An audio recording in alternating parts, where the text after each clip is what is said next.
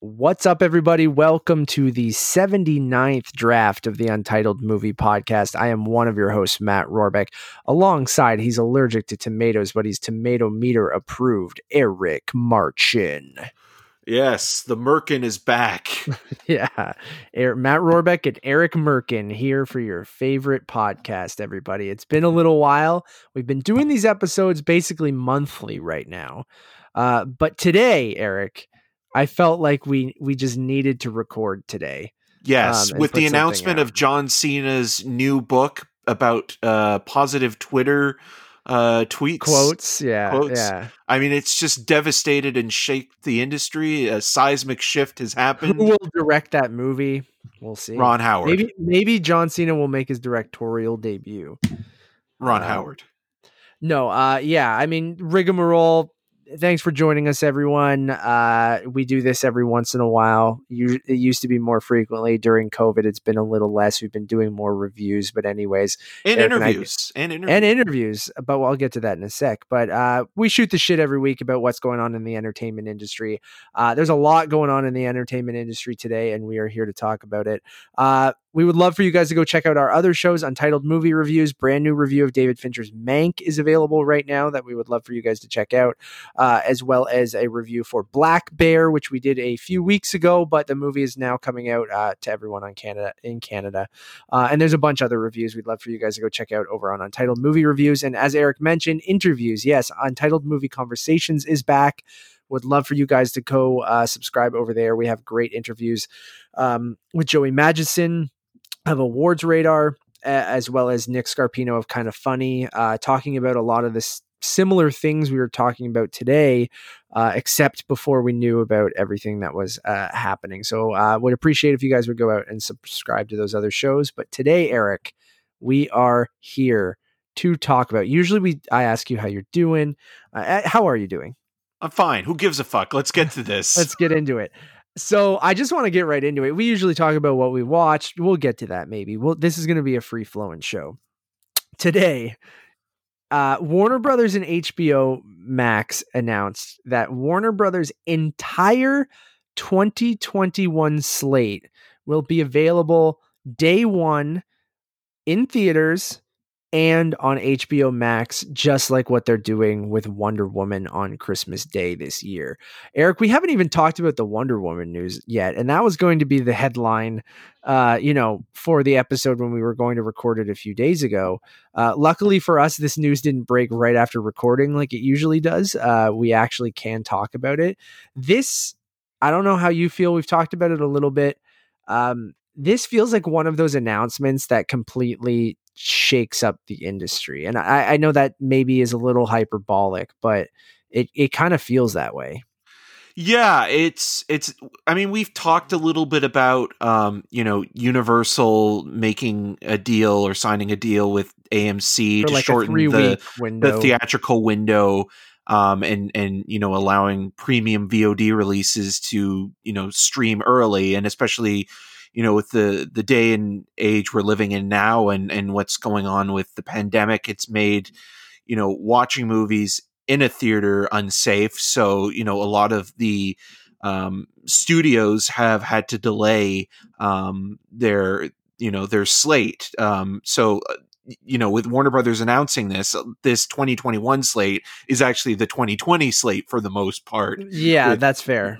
With a couple of things that I'm sure were going to come out in 2021. But, at this point now, you have everything from Denis Villeneuve's Dune to a Tom and Jerry live action hybrid being released. So there's no sort of discerning between, different brands and products. Like everything that Warner Brothers has on the docket for next year is going to be available day and date. And this is a major step in a direction that I think was inevitable to a certain extent.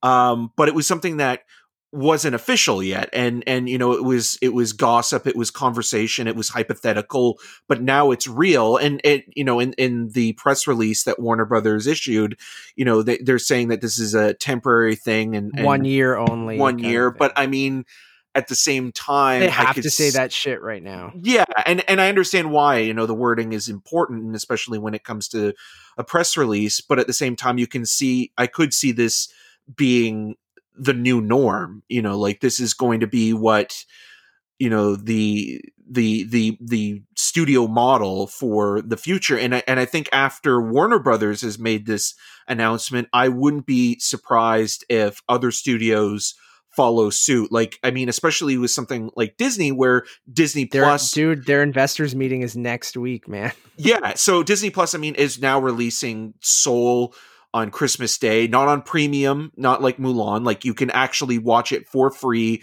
when it's available, as long as you have a subscription to Disney Plus the day of. And I think Matt and I can both say wholeheartedly, we highly recommend it. It's a great film. Soul is incredible. Yeah, yeah.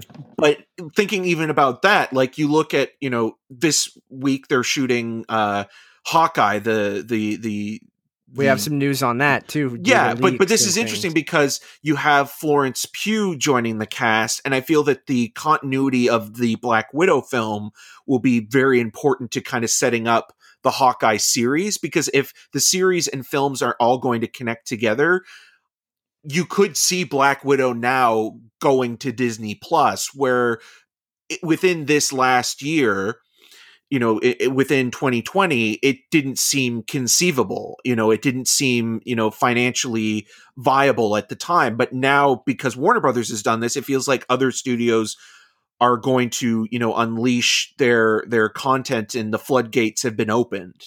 Yeah, Pandora's box really has been opened. And like, so if we go through the movies, I just want to talk, like, list all the movies, and then we can kind of talk about this as a whole. So yes, I mean, I don't consider this, but it is going to HBO Max, and it is kind of a Warner Brothers movie. The Steven Soderbergh movie, Let Them All Talk, will be on HBO Max on December 10th. Then you get Wonder Woman 1984. You get Mortal Kombat, you get The Little Things, you get Tom and Jerry, you get The Many Saints of Newark, which is the Sopranos prequel, Reminiscence, Godzilla vs. Kong, The Conjuring, The Devil Made Me Do It, Conjuring 3, In the Heights, Space Jam: A New Legacy, The Suicide Squad, Dune, Elvis, King Richard, The Matrix 4, Sherlock Holmes 3, and then these are undated but are supposed to be 2021.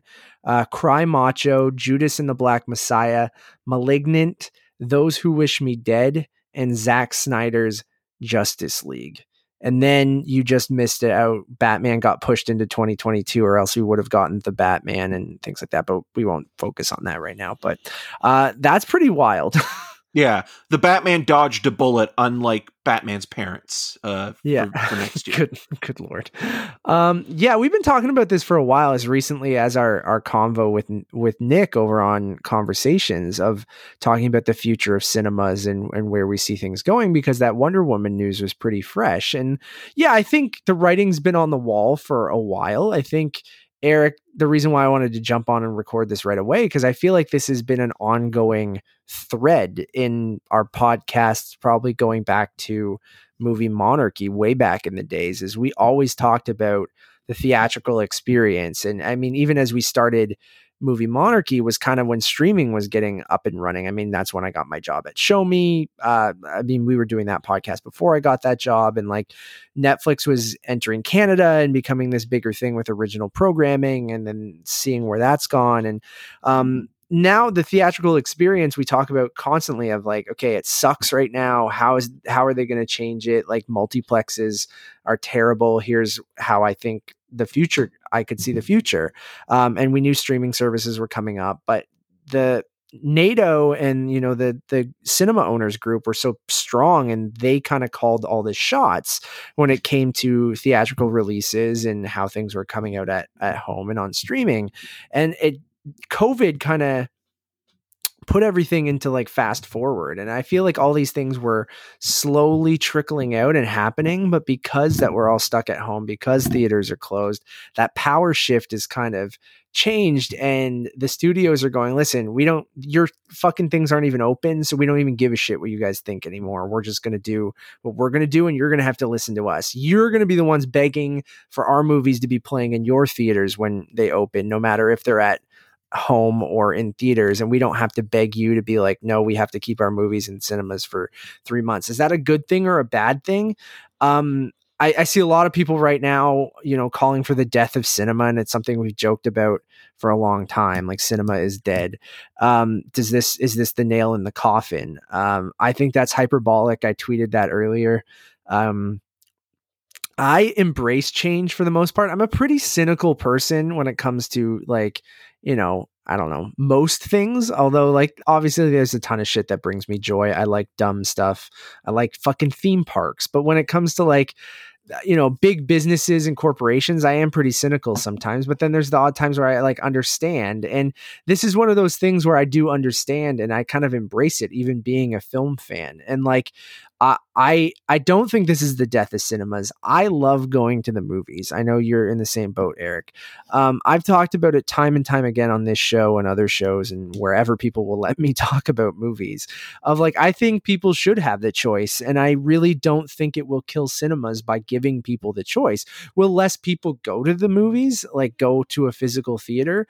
Yeah, probably. That's inevitable if you give them the option to stay at home on their lazy asses and watch it on their TVs. And TVs and sound systems keep getting better and better with 4K, Dolby Vision, Dolby Atmos, depending on, again, there's many things we can talk about. We can talk about, big city versus small town. We can talk about, rich versus poor when it comes to all this stuff too, of what kind of sound system and TV you have in your home. But, like, I don't think this will bring the death of cinemas, and I really feel like they will be around. And I've said this for a while, is that multiplexes are the things that kind of are going to die and probably need to die for cinema to, at least the act of going to the cinemas and going to the movies, to feel important or special again, and for people to give a shit again.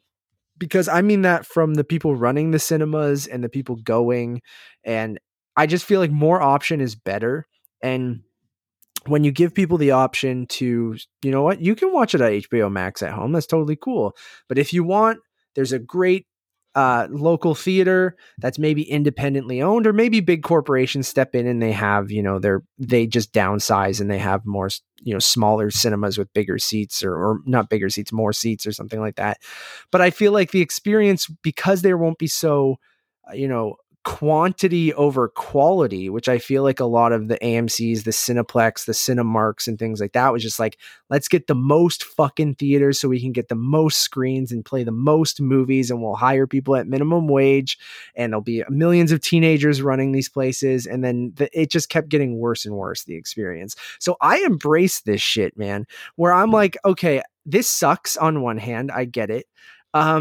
And I don't necessarily want to call for the downfall of, Cineplex or AMC, because there's a lot of good people who work there and they employ a ton of people. And if those companies go under, then, those theaters go down and all those people lose their jobs, or the kids who are trying to get there. Like, I loved working at Cineplex.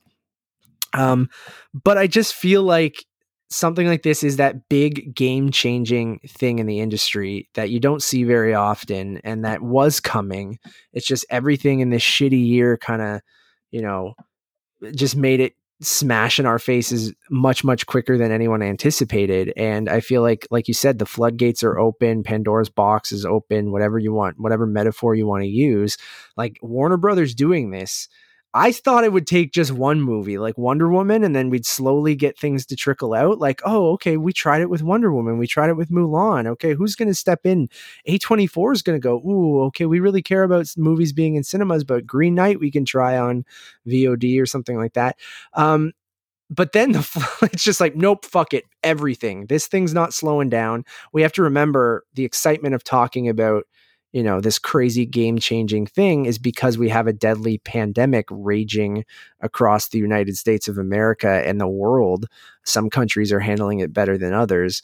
And that's why they're saying this is a 1-year thing. So I don't know, I'm rambling, but, like, it's exciting. It's scary. It's I like change. I am one person who says burn it all down and build it from scratch. And it'll take a while. It'll be messy. It'll be strange. There are going to be people that hate it. There are going to be people who love it because they want to watch stuff at home and have that option. And then I feel like we're just going to need to figure this all out together as an industry and as moviegoers. And that's what's exciting to me is like, okay, you know what? Cinemas, you want to survive, you need to figure the fuck out how to survive. And then that's what's exciting to me is like now you put it back on them. Okay, Cineplex, okay, AMC, you guys want to make it through this and you need to convince people that watching a movie in a movie theater is better than watching at home, which they haven't done a fucking good job of over the last 10 years, maybe more, probably more. But like, it's just gotten worse and worse. And I hate sounding like that guy too. But like, you talk about people talking on their phone, projection issues, sound issues, name it. And there's an issue when you go to the movies. Most people don't care, but you should make those people care because now they're just going to stay home if you don't offer them a premium experience. And that's what the movie should be, is a premium experience. It should feel special when I sit down in that chair and the trailers come on and I'm about to watch a movie that on this giant fucking screen. And if I'm not getting that, then why the fuck wouldn't I just watch it in 4K at home where no one's bothering me and I can just watch the whole movie on night one with my subscription or something like that. So that's kind of what excites me, is that burn it all down, build it up from scratch, and figure this out of how we convince people to continue to come to the movies. And I'm repeating myself, and I tweeted all this earlier, but now I get a chance to vocalize it. And Eric, I'll let you go in a sec. Sorry. That's all right. I've always talked about this roadshow style experience that I think we really love and that people used to really love, when movies would have a limited release opening in major cities across, the US, but the world or whatever, for 1 week, 2 weeks, maybe. And you get a cool pamphlet, like you're going to the fucking Broadway. It would be this, there would be an overture and like an intermission and things like that. And like me, maybe not everyone wants that, but to me, that would be special. And if you do this and you have all these big event movies, and maybe it's the indies that kind of, get shafted in this. And I think there will be indie movie theaters that stick around and play that kind of stuff. But a lot of that stuff's going to be regulated to VOD. But the big event stuff, I could see when everything's said and done, we're all fine. We all get a vaccine. Life goes back to normal. Normal in quotes, because I don't think anything will be the same after this, especially this industry.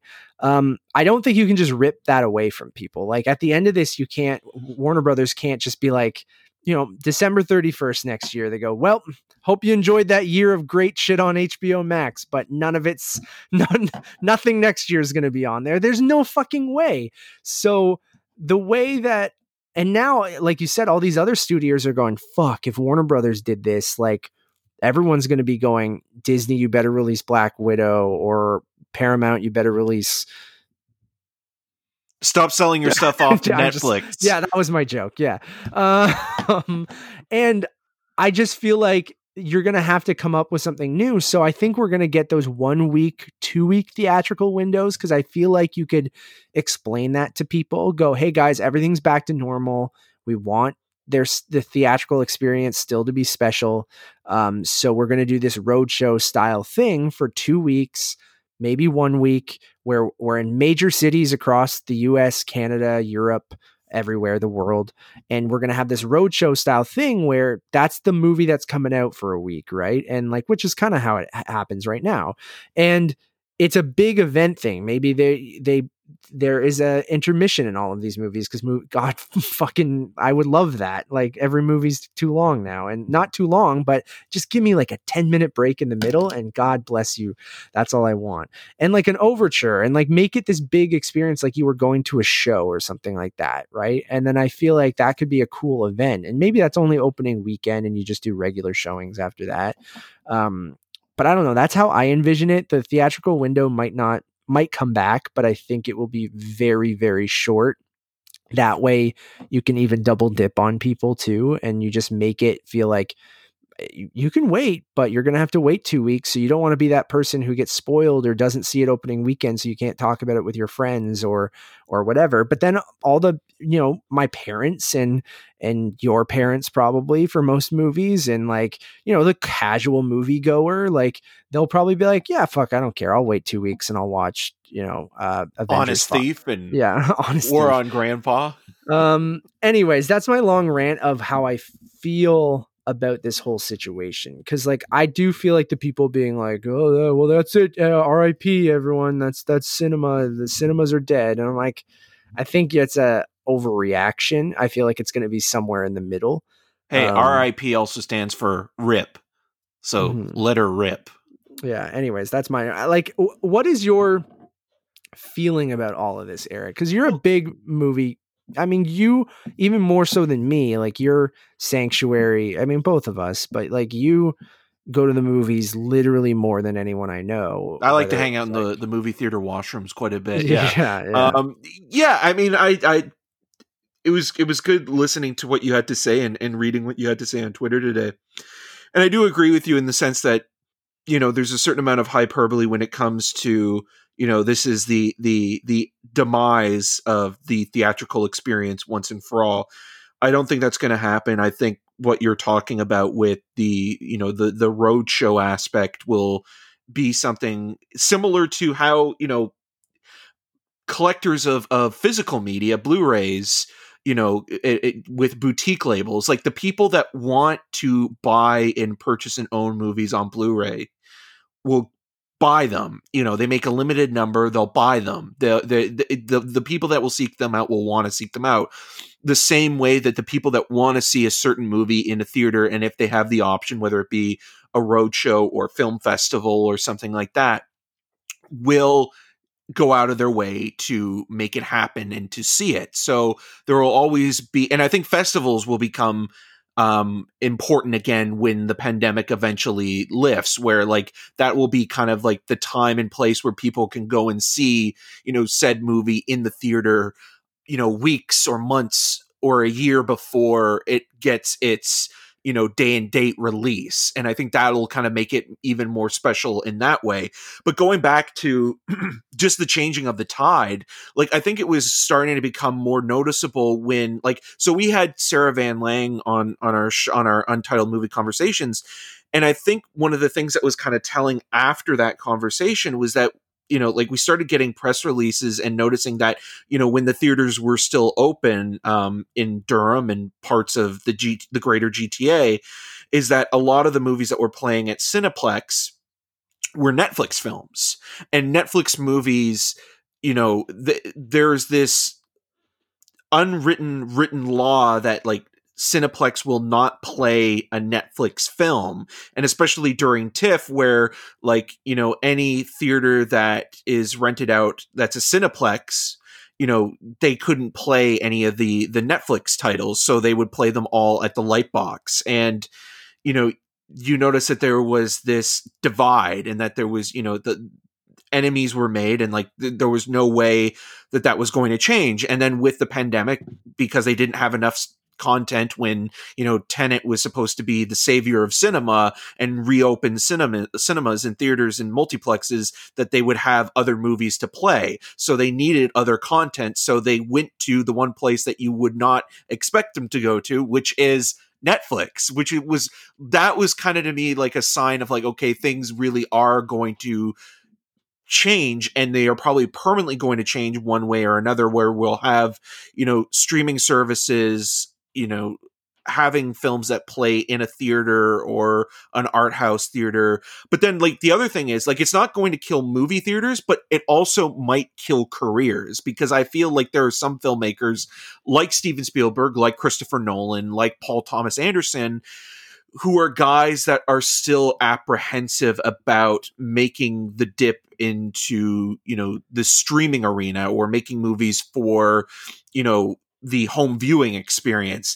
And like, it'll be interesting to see specifically with Nolan, if he stays with Warner Brothers, which has been his home for the better part of, 15 odd years, ever since, he made Insomnia, like he's had a partnership with Warner Brothers. And, this year has been very significant with that narrative of Nolan being the savior of cinema and also being the reaper of cinema and killing Yeah. off cinema. So that'll be interesting to see like what, just what he has to say about it and also what his plans will be. And then you look at like, I think the studio, which will be fascinating to watch in the next couple of years, is MGM, because MGM is rebranding itself as a director friendly theatrical exhibitor or a studio for exhibitors. So they have the new Paul Thomas Anderson movie. They have the Ridley Scott film Gucci, which they're going to be financing. They have a few other films from named directors, and basically MGM is rebuilding their brand because they've basically been away for the most part, with the exception of the odd classic thing here. Lion with Bond coming up, and even that's going to be an interesting thing. Is Bond going to end up becoming a VOD release or like a day and date like Wonder Woman now? Because if you have Warner Brothers doing that and they're releasing a movie like Wonder Woman or Dune, like it seems like that also now could be Matrix more 4 probable. and Yeah. And then like that, the other thing that I would love to know about is that, and I mean, this is all speculative, is whether or not the filmmakers knew about this before time or before, the press release was issued out, or was this something that they were also surprised with? Because I feel, again, like a guy like Denis Villeneuve made Dune for, the theatrical experience, to watch that movie on the biggest screen possible. So for this to happen again, I understand, the times are the changing and also the situation. Yeah. situation is what it is. But I would be very curious to get their candid sort of comments on what's going on right now, and again, if they knew about it or if they're getting this information the same day as everybody else is in the world. Yeah, I mean, from the little bit of, it's been all over, our circles all day. And from what I heard was that the cinema owners or like theaters like AMC and stuff didn't know about it until an hour before the press release went out. So who knows if they would have, I doubt they would have informed every filmmaker. I don't know, maybe contractually you have to in certain situations, because I heard that was one of the big issues. I mean, there was all that conversation with Trolls World Tour and some of the other VOD releases, is that when those actors signed on to those movies, they were theatrical films, right? So some of their bonuses are even tied up into how the movie performs and things like that. And for a lot of these actors and directors, like, I wonder if there's anything in there that says like, hey, like that's where it's going to get really complicated, right? Like, if they informed everyone, did they do their research that goes, okay, but maybe because it's also playing in theaters, that's the loophole, or as long as they release it in one theater, then technically it played in theaters. Right. Like, On the technicality. Yeah. So like, I don't know, maybe there was nothing in there that says you can't shorten the theatrical window to basically 0. Well, it is 0. So yeah, I don't know. Will that deter, like, if Warner Brothers does this and sticks with it to build HBO Max up, which will probably get a name change to Warner Max or something in the future if that's how it continues. But like, will filmmakers stay away, or is this going to be the new normal, which I think it is going to be? Will they be fine with like a 2-week theatrical window like we're talking about, Eric? Like, see, I think some won't. Like, I could see like Quentin Tarantino being like, oh, this is the end, dude. I don't know if we get I don't know if we get a 10th movie now. Like, literally, like, I'm done. I'm not going to have my final movie play, day and date or on premium VOD a week or two after or playing you'll in a see theater. his movie go to like a small fucking like an A24 or something. That will but be even like, them, like, they're being stubborn. know, Like, I mean, like, yes, they released a couple of their movies on Apple with On the Rocks and Boys State. I mean, Minari's not going on Apple Plus. Apple TV Plus, but like, you look at Saint Maud. Saint Maud has already played in Europe and England. It's getting a Blu-ray and it's getting a Blu-ray release in February, and it was supposed to come out here back in April, got delayed because of the pandemic, and then it was supposed to open again in July, got delayed because theaters were, still touch and go. and they haven't given it a release date yet. And it's the same thing with The Green Knight. It's the same thing with Zola. Well, that's what I mean. At least they're holding out for Yeah, cinemas, because they right? Like, believe that, the cinema is the way to but see the that's what I movie. mean. Do you see Where some of these Neon has filmmakers? adapted a little bit better, where they've been releasing a lot of their content via streaming, Yeah. So that's what I'm saying. I was like, will we see some of these? But we're already seeing some big filmmakers. Like, look at Scorsese, man. Like, he's almost given up, and he's been like, you know what, I'm signing with Apple. They let me do what I Well, want to Fincher do. as well, They right? like, yeah, and Fincher with Netflix, which we just talked about in our Mank review. And like, so will Tarantino be that holdout? I mean, we've even seen, I think, Spielberg with the stuff he's done with Apple. I feel like he's a guy who would give in to just making movies for a streaming service. Which is so weird, If because like, he was the guy that was most sort of against it, especially the year Roma was nominated for, he'll Best give in, Picture man. I and could see directing. him Well, because remember he said a vote for Green Book is a vote for for cinema, yeah. right? And like, it's that it would come off as so hypocritical. But I could also see Spielberg being like that kind of guy who he just needs to keep making Yeah. content, so he'll continue to do it. But then I can also see someone like Paul Thomas Anderson being like Tarantino, where he just is kind of like, you know what, I'm going to pack it up. I don't Yeah. really feel like continuing this way. So Yeah, that's going to be sad, and an interesting, thing to follow after this, cuz like, yes, we're talking about, how it affects movies next year and the movies that have been made already and things like that. But like, again, I hope people do embrace change, and I feel like there are deals to be made here. QT making his next movie, any studio would throw a bazillion dollars at him to do whatever he wants, just like Sony did with Once Upon a Time. And like, I feel like there's a deal to be made. He's already done the roadshow thing with Hateful Eight, that like, there's a deal to be made that says, hey, we'll put your movie in an awesome roadshow for 3 weeks, and then it'll be going to streaming services. And I think he takes that deal 9 out of 10 times. or Like, he I just feel goes like, right to miniseries. Like he'll yeah, make a but I think he'll miniseries make that instead. 10th movie still. And then I could see him doing the miniseries thing too, and just branding it differently. It's still going to be a really long Tarantino movie, even if it's branded as a fucking miniseries. That's the thing. Like, the line between television and film now is really just chapter based and length. Like, I don't know. Like, I watched Queen's Gambit, which really like feels just like a 7-hour movie, that like even the end credits on the final episode, I'm like, oh, you're literally just, this is basically a movie. Well, the line that will blur, I think, even more in the next few years is the definition of what a TV movie is.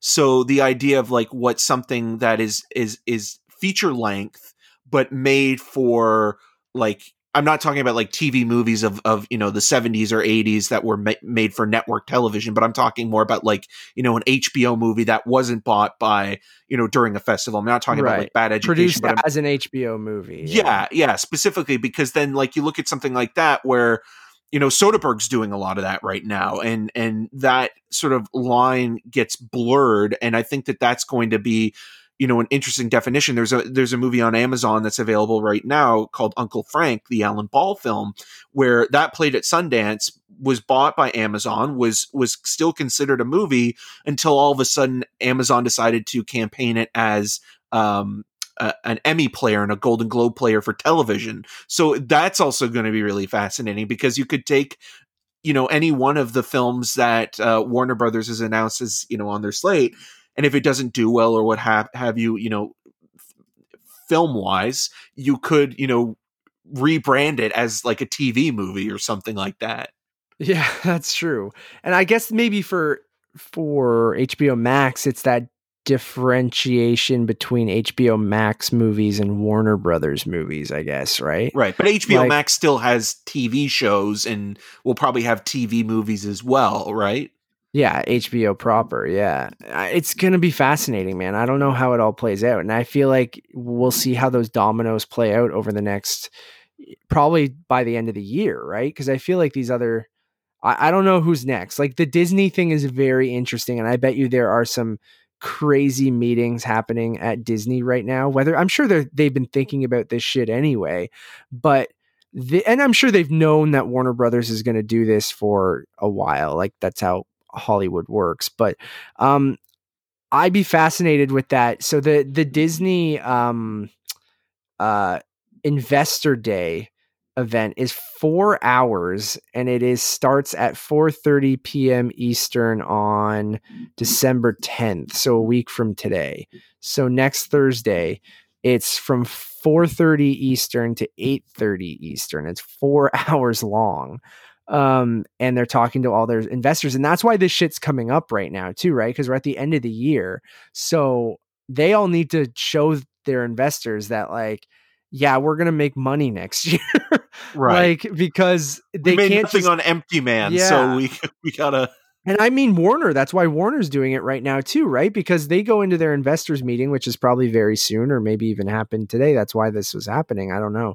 But it you have to go in to go, okay, guys, yeah, we didn't really make much. We have a huge loss this year because theaters were shut down, theme parks are shut down, yada, yada, yada.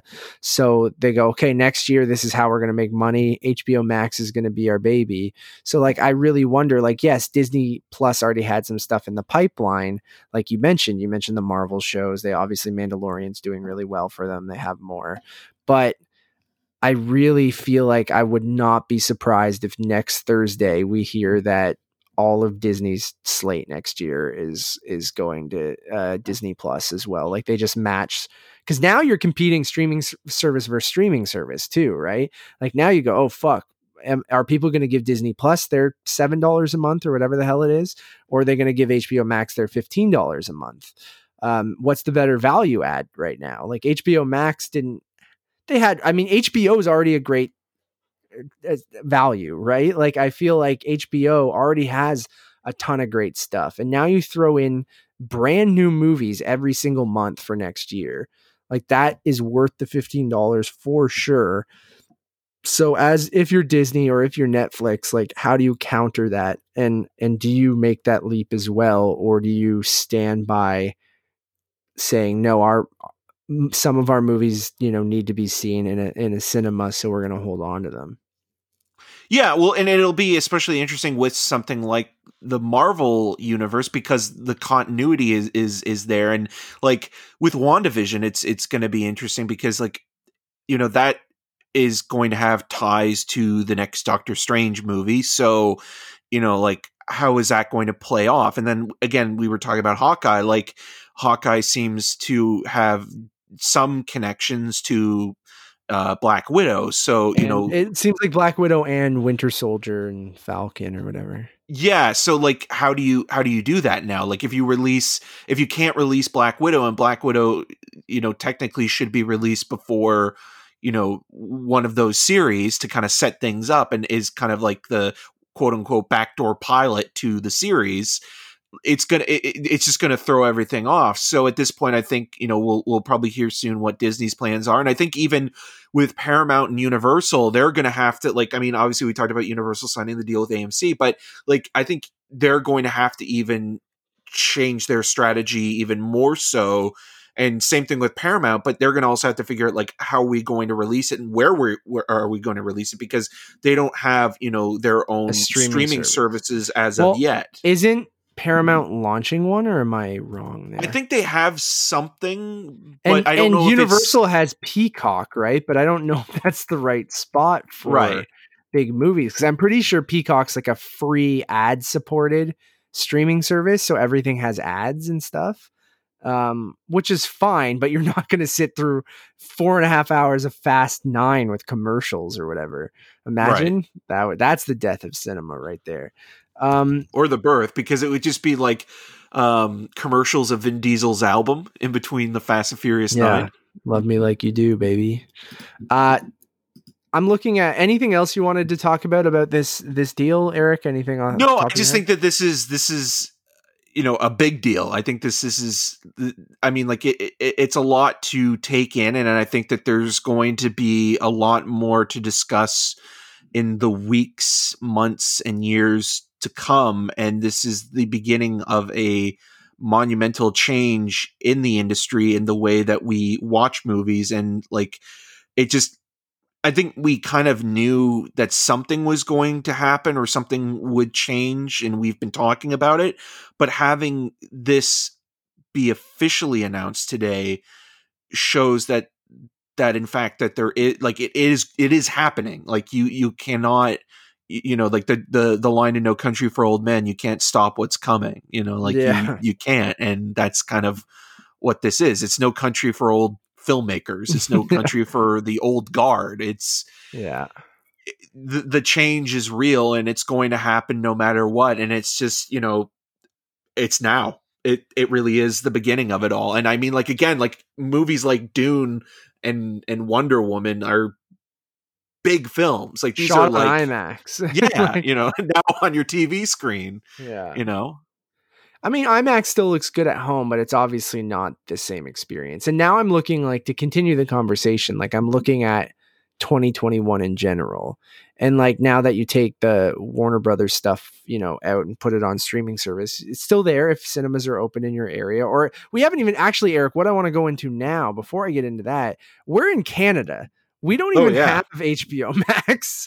So No. like for us, this is definitely something we should cover. We're talking about it like this changes a lot for us, but technically, Well, even internationally, like, yeah, like this is a whole can of worms. And continue, this is please. just kind of very American specific news because HBO Max isn't available internationally. It's not available in Canada.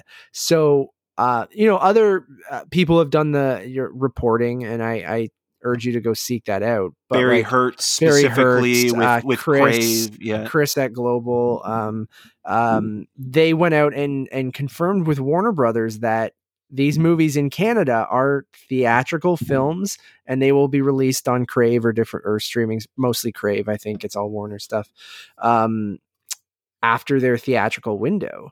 But what happens if So they don't have a theatrical window? I mean, look at that's The Witches, right? Like, The Witches was supposed to come out here now it's in theatrically in purgatory, right? October. Yeah, and it's just it's non-existent.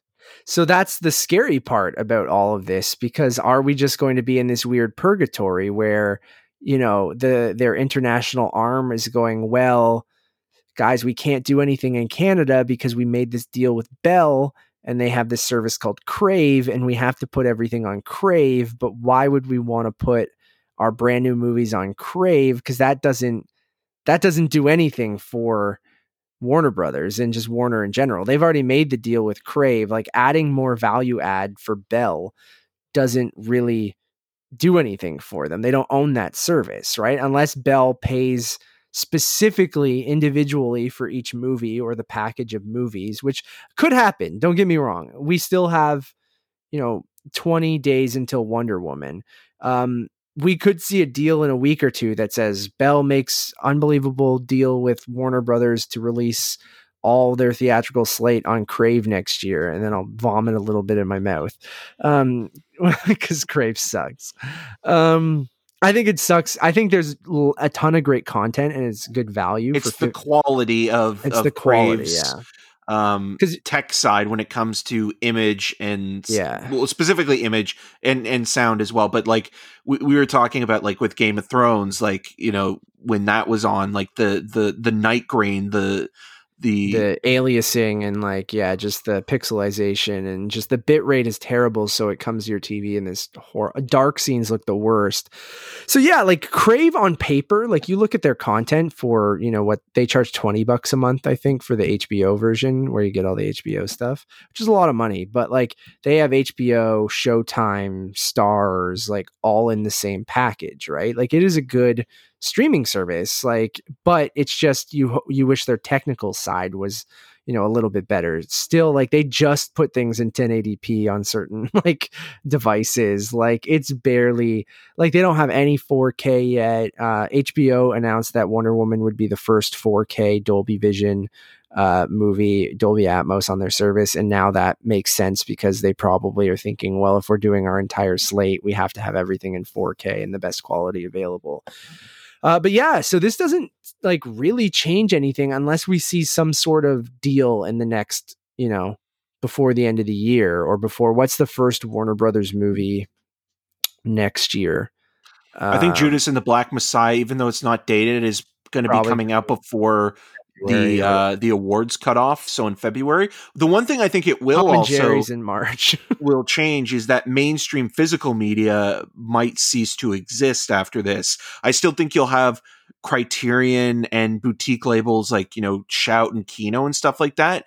But in terms of major releases, when it comes to like, Warner Brothers, Universal, Disney, I think it's going to be fewer and far between, not just catalog titles anymore, but even like, you know, big releases that play, because why do you need to release them on physical media? Now, yes, Disney did release Mulan, but they didn't even really send out press releases about it. They just kind of, the week before was kind of announced and they threw it out. And, like I think now with like what Warner Brothers is doing, it's like, well, what's the point of releasing it on Blu-ray or 4K? Like it's more money to spend than we need to. Yeah. No, I agree with that. So, yeah, I don't know what they do here in Canada. Like, I could see these being premium VOD movies as well. Like, I could see them going that route where internationally they do release them, you know, on iTunes and Apple and whatever service you use to rent or buy your movies, like digitally. I could see them doing that, but it's going to be a hard sell where you go, oh, well, if you're American, you pay $15 a month and you get all of these movies, but you have to pay $20 per movie here or whatever, right? Like Right. it's going to be tricky. And I don't know, like I really highly doubt they would risk, all the piracy stuff and other things of not having these movies available in Canada, like on the same day as the US I mean, not just Canada. I'm talking Canada because we live in Canada, but I mean like in general. Bye, Nevis. Love you. Um, I, um, I really highly doubt they're just going to go, no, they'll be theatrical here because like, it's not like when Tenet came out. It's not like when New Mutants came out where Canada was doing fairly well compared to the US, especially in the, outside of the big major cities and stuff like that. Like we live right outside of Toronto. We had barely any cases here. So movie theaters were allowed to be open and even me and you felt comfortable enough to go see Tenet and New Mutants. That is not the case right now. Ontario and other parts of Canada have gotten worse and worse and worse and worse, and our theaters are closed as well. And it doesn't look like it's slowing down here either. So I have no idea what their plans are. And of course, right now they're going to say like, no, everything's going to be coming out in cinemas here because I feel like they don't know what the fuck they're going to do, so they have to say that right now. But it's going to be fascinating, dude. What do you think? What do you think's going to happen? Well, when it comes to here, I think we're going to still be in a sort of deadlock when it comes to January, February, March. Like that's the other thing that I keep thinking about. Like 2020 has been a complete write off, a dumpster fire. But like I'm going to go pee. Keep talking. yeah. But 2021, I mean, we know what to expect, so maybe our expectations are more in check. But I feel that 2021 is going to be a lot of the same, where we're going to be in a kind of arrested development state for the majority of next year. The only difference being is that we're now accustomed to it, where before we were completely at odds and unsure of how things were going to go, and playing it day by day and kind of feeling lost in the shuffle. But now we've adjusted to it in the last year. So moving into 2021, I feel like a lot of what has already come to pass in the year prior will still be the same. Like most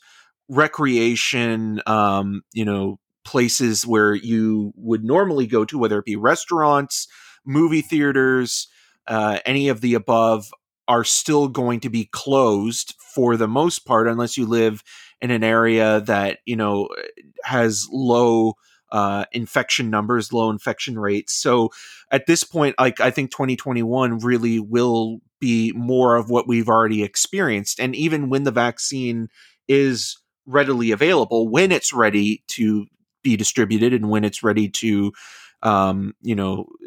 get out there, I have this feeling that like that's also going to take a long time to kind of distribute, because it's not just something that's going to happen overnight. So you're still going to have those issues as well. So, we could be into 2022 by the time things kind of start to look like what they did before the pandemic. Yeah. Sorry, can But you repeat all that? I just got back.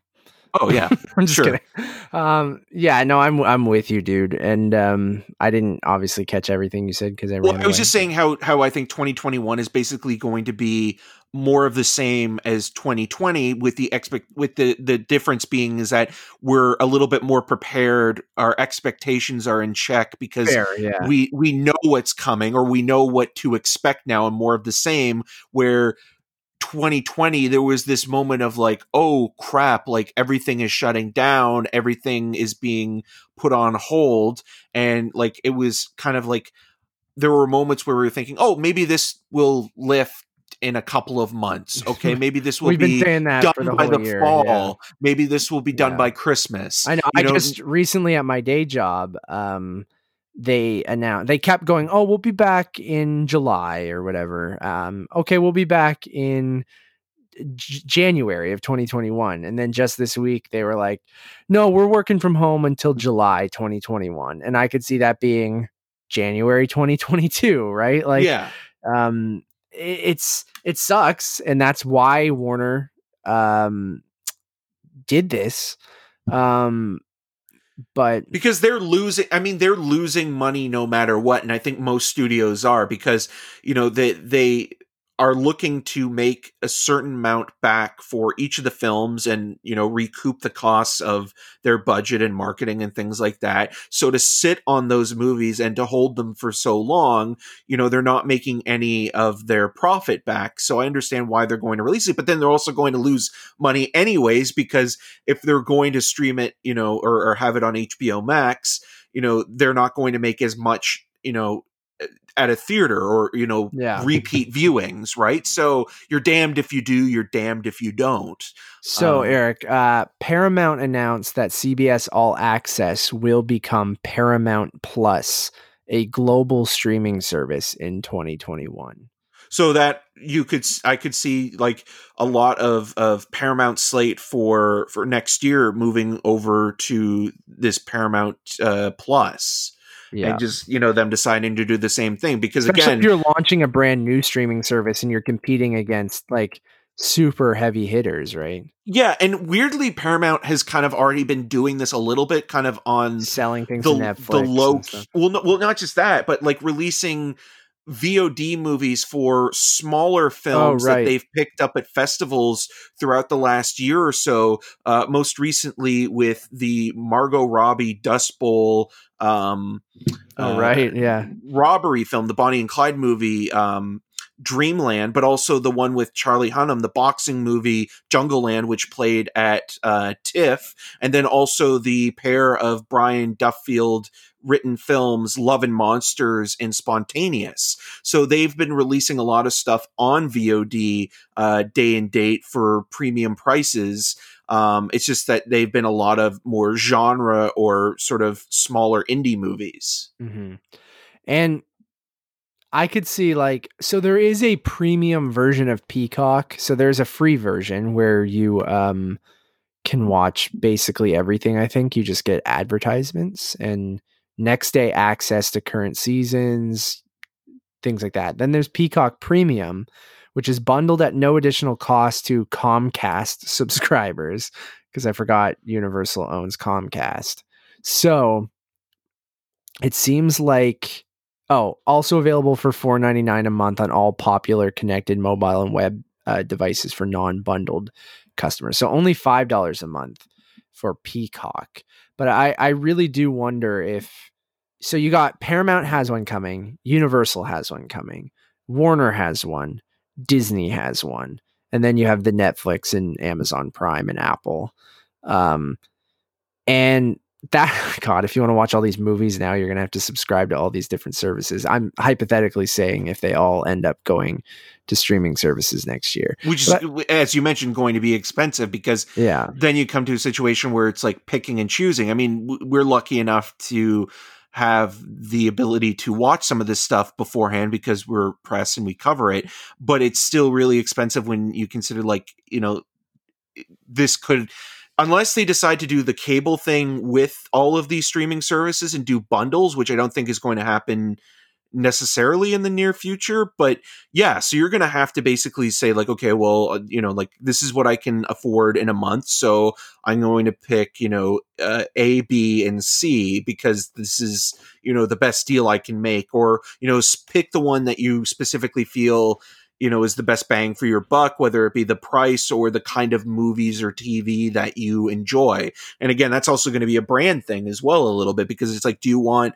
some of the family friendly, clean entertainment with, Disney Plus, or do you want something that's a little bit more grown up and sophisticated and, with HBO Max, and that offers a little bit more variety there. So that's going to be another huge conversation and sort of a divide when it comes to picking and choosing. And then, like, Netflix as well. And then all these streaming services, raise the cost a little bit, during certain quarters, depending on it's the second or third. And sometimes they don't even really announce it or make it a big deal. But then you'll see in your bill that, Netflix went from, $10 to 12, and now it's, 13, and so on and so forth.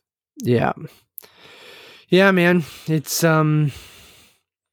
I keep looking at tweets just going, this whole thing for Canada is complicated. So yeah, man, I don't know. I'm looking at other places. Sony doesn't have a streaming service. They used to have Crackle, or maybe they still do. I don't know. But I don't know what happens. Yeah, next year is going to be very, very interesting, man. And then you mentioned, like, I don't know if you wanted to cover any other news or anything. This show will basically only be about that news, and maybe we'll talk a little bit about what we've been watching and stuff. But yeah, there was some leaked Hawkeye stuff. So Haley Steinfeld has been confirmed to play Kate Bishop through leaked photos. Vera Farmiga is playing her mother, I believe, in the series. Florence Pugh, like Eric mentioned, is confirmed to be in Hawkeye as well, and that she's rumored to have a cameo in Falcon and the Winter Soldier, I've heard.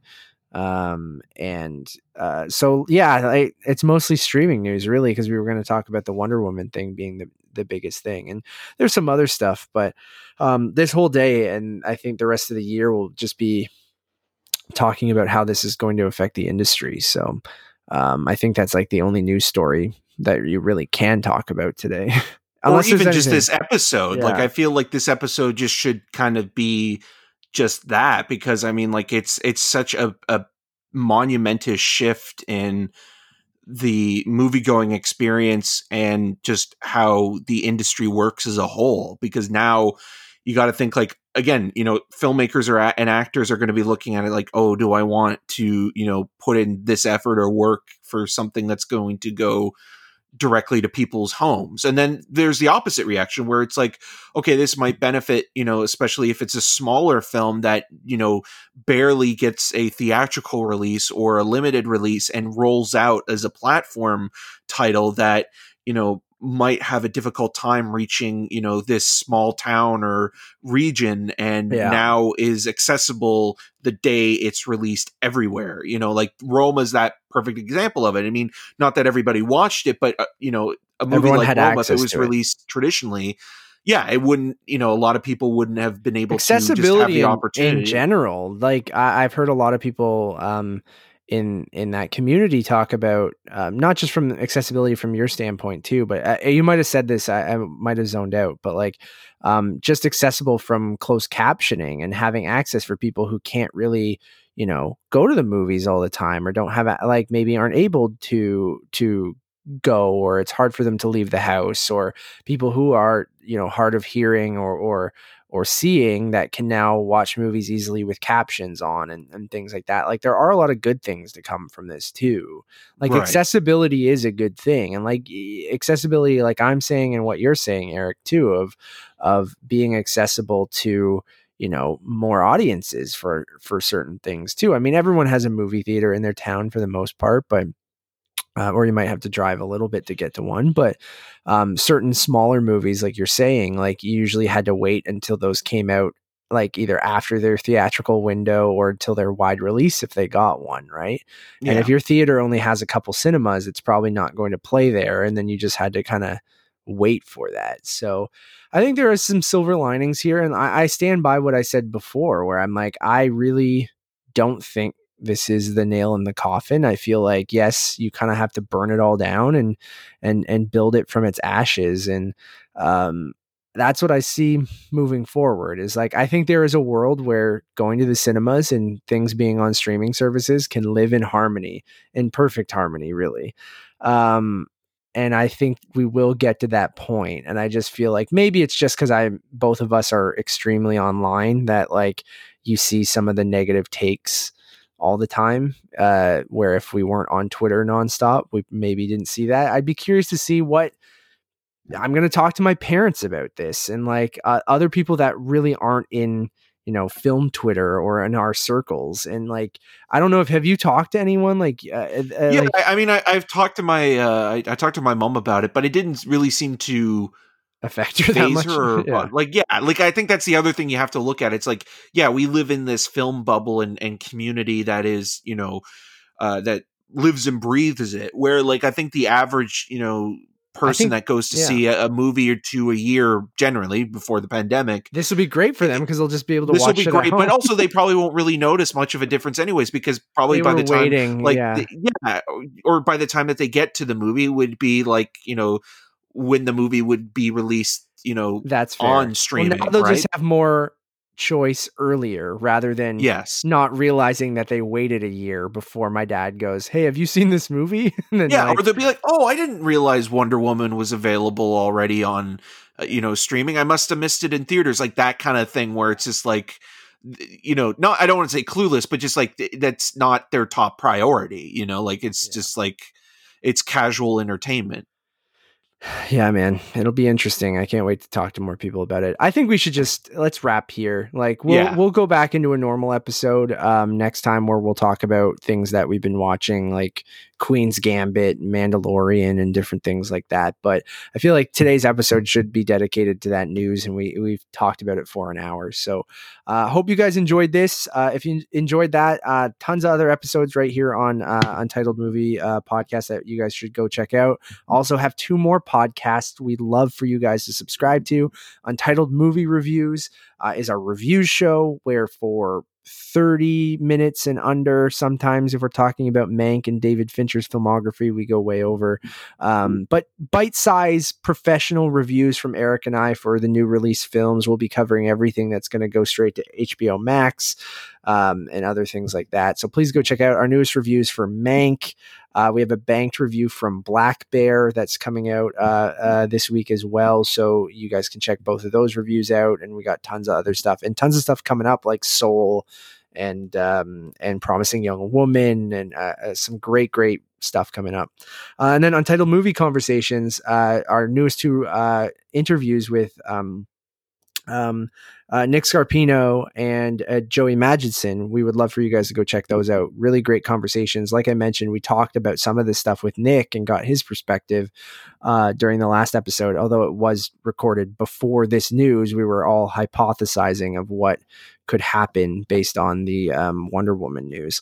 And then with Joey, we talked about award season and things like that. Some really great insight from him, from someone who knows what the hell they're talking about when it comes to all that stuff. So go check out those. Please rate them on your favorite podcast service, any of those in the trilogy of Untitled podcasts. Follow us at Untitled_cast on all social medias. And as always, my name is Matt Rohrbeck. You can find more of my work around the internet, but mostly at UntitledMoviePodcast.com. And you can follow me on all of the social medias at Matt Rohrbeck. And I'm Eric Marchin. You can find more of my video reviews at rogertv.com/cinemascene and on the social medias at EM6211. Until next time. The times they are a changin'.